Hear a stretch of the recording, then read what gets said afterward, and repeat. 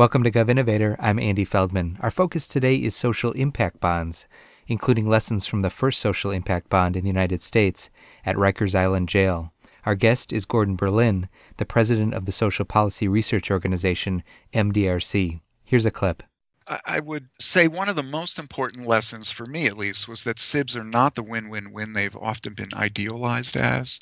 There will and can be, losers. Sometimes all three parties to a SIB experience disappointment and failure on the program side, as we saw. And it shouldn't be surprising. Innovative approaches generally don't work. And learning that is not a failure. I think that's the main distinction I would make. The SIB, I think, did what it was geared up to do.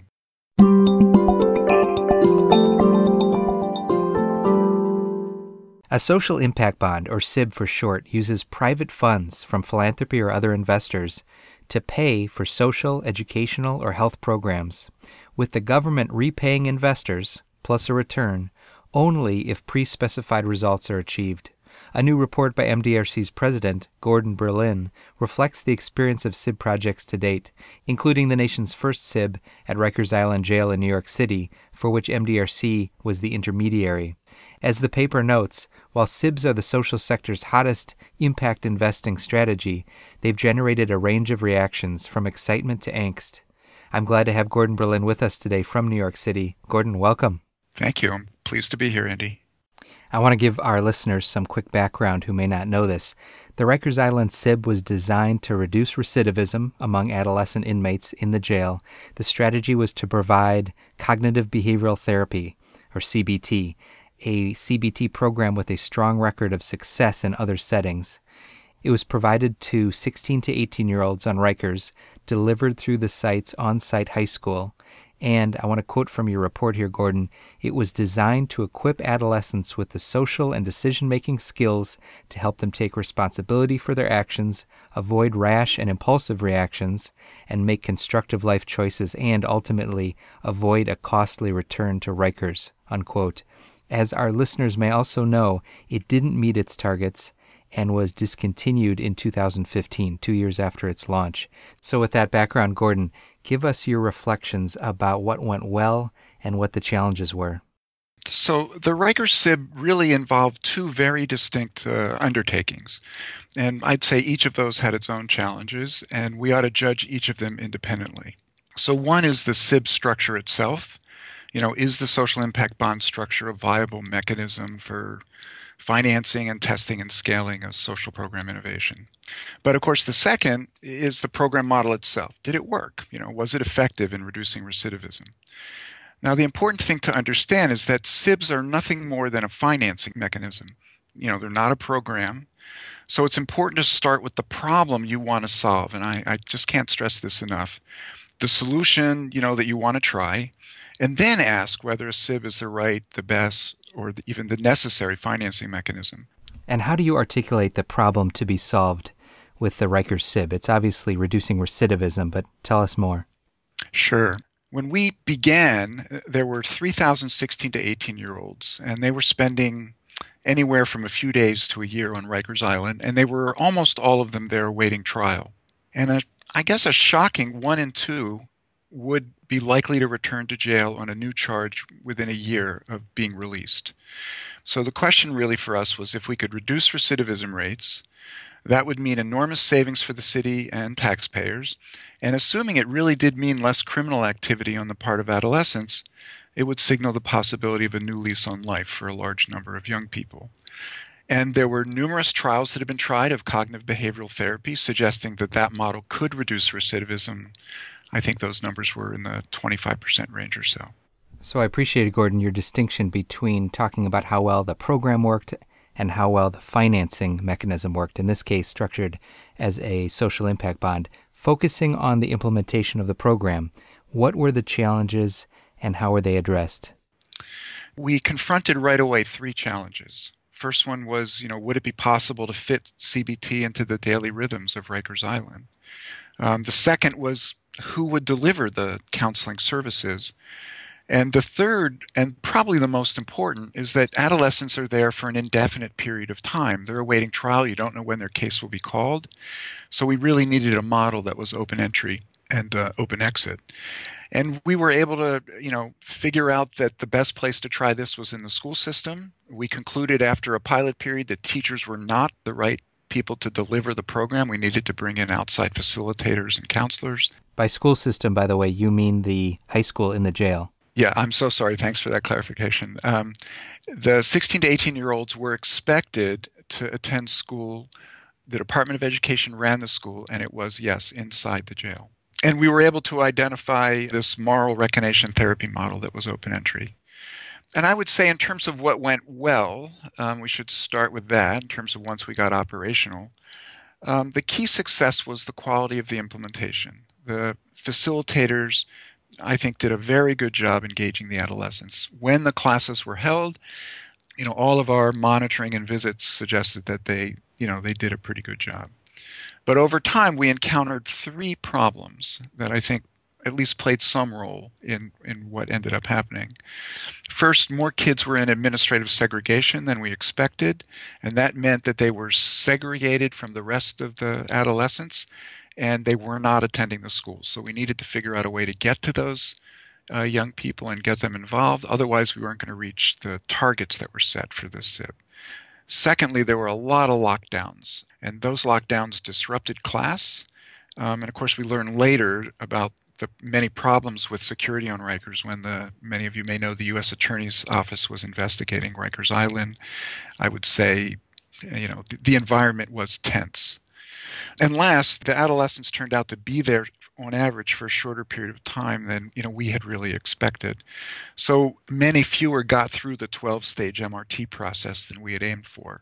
We did get about 40% or more through at least 3 sessions, and other programs had an effect at that level. But we didn't reach our targets we had hoped to get at least a third of them through all 12 stages. So I think all these factors probably contributed to the program not having its intended effect on recidivism. But I guess I want to be careful not to imply that CBT would have worked if we didn't face these problems. We don't know. What we do know is that it's a tough environment to deliver a CBT model. So, Gordon, this brings us to the second key question with this project, which is, was the SIB successful? In other words, the structure of the contract and the financing mechanism, even if the program itself had some serious challenges, as you just pointed out. My judgment is that it was a success as a financing mechanism. Government got to try something it would not otherwise have tried, and investors took the risk. And we learned a lot about the challenges of intervening in a jail with a program like CBT. So in that sense, I think we really got an opportunity to learn things. And I am really convinced that the Department of Corrections was so overwhelmed with day-to-day crises and just the challenges of, running a jail day to day, that they would not have had the bandwidth, nor would they have had the resources to experiment in the way the social impact bond allowed them to do. So I think we demonstrated that the SIB deal is feasible, and this was the first one in the U.S. We learned a lot about the structural challenges inherent in these deals, things like how do you balance risk and reward, the inflexibility of lending agreements, versus the need to adjust operationally when the problems I described earlier arise. The payback time periods required, quite extensive, and that poses some really interesting challenges for everybody. Will investors wait that long? And even after they're paid back, government usually has to keep running it if they're going to actually get to the point where they have savings that exceed what they paid the investors. And of course, how essential the rigorous evidence piece of it really is. All of those points that you just made are discussed in more detail in your paper, and I'll provide a link for our listeners on the podcast website. But finally, Gordon, share with us any high-level takeaways you have about the SIB experience at Rikers. I would say one of the most important lessons, for me at least, was that SIBs are not the win-win-win they've often been idealized as. There will and can be, losers. Sometimes all three parties to a SIB experience disappointment and failure on the program side, as we saw. And it shouldn't be surprising. Innovative approaches generally don't work. And learning that is not a failure. I think that's the main distinction I would make. The SIB, I think, did what it was geared up to do. And we were able to, really learned some things that were valuable. And other programs are now underway to help kids avoid jail altogether. The mayor just announced one early last week. So hopefully we're learning from that experience. Before we wrap up, I want to ask you a few questions drawing on the broader experience of SIBs so far in the U.S. and elsewhere. What types of SIB deals, in your opinion, are likely to work best? In other words, what type of projects? Okay, so let me sort of set this up. I think it's really a question about risk and reward and the role of innovation versus funding proven programs. So think about the kinds of projects a social impact bond might finance and array them along, a continuum of risk. So at one end, you'd have innovative but unproven approaches to complex problems that we're dealing with here. And at the other end are so-called proven programs with good evidence of effectiveness at scale in various locations. And in the middle are programs with some promising evidence, but maybe they're just in one location, or they haven't been tried with that many people. Now, consider two very different kinds of investors. One is lenders, and the other, let's call them sort of venture investors. So lenders accept relatively low rates of return, but of course they expect to finance projects with the minimum risk. And what I'm thinking about here is the whole group of lenders who we've been hoping would be a source of capital for these projects that finance low-income housing, for example. So that group of lenders really wants to operate at the proven end of the continuum. The problem is the lender's cardinal rule is don't lose principal. And by contrast, the venture investor can take a lot more risks, but they're going to demand a lot higher return. And the problem here is that government generally isn't going to pay high rates of return.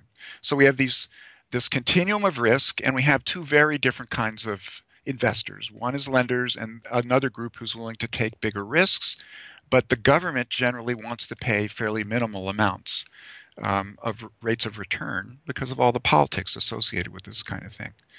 So the untried and unproven are not good candidates for SIB financing. Instead, I think the programs with some evidence, but possibly not at scale, that's probably the sweet spot. But I guess that leaves open the question, why not proven programs, given that these lenders prefer to locate at that end of the spectrum? But I think there are two problems with this that are posed for the SIB. And I'd say that the first one is that there just are very few programs proven to work at scale. And so there really would be very few deals to do. And second, and I'd say more important, if a program is proven at scale, I think a really strong argument can be made that government just should do it. Especially because these projects are designed to produce cost savings. Exactly right. In that case, why should government share the return with private sector investors?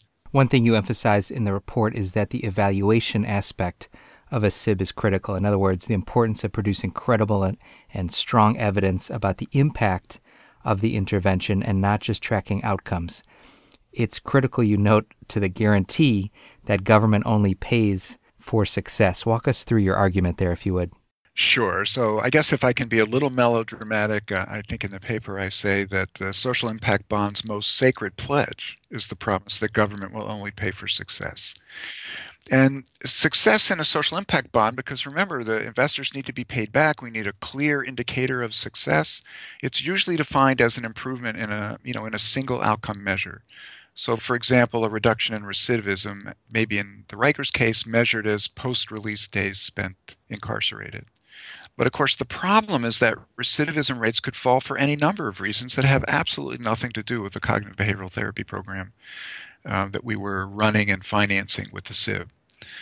For example, it could be a change in policing that leads to fewer arrests, or a change in court processes that make cases get heard sooner and make judges more likely to take a different stand or to use alternatives. So to ensure that the government only pays for success, payment really needs to be based on I would say, a measure of net impact. The change in outcomes caused by the program above and beyond what would have happened otherwise, something you've heard repeatedly on this program.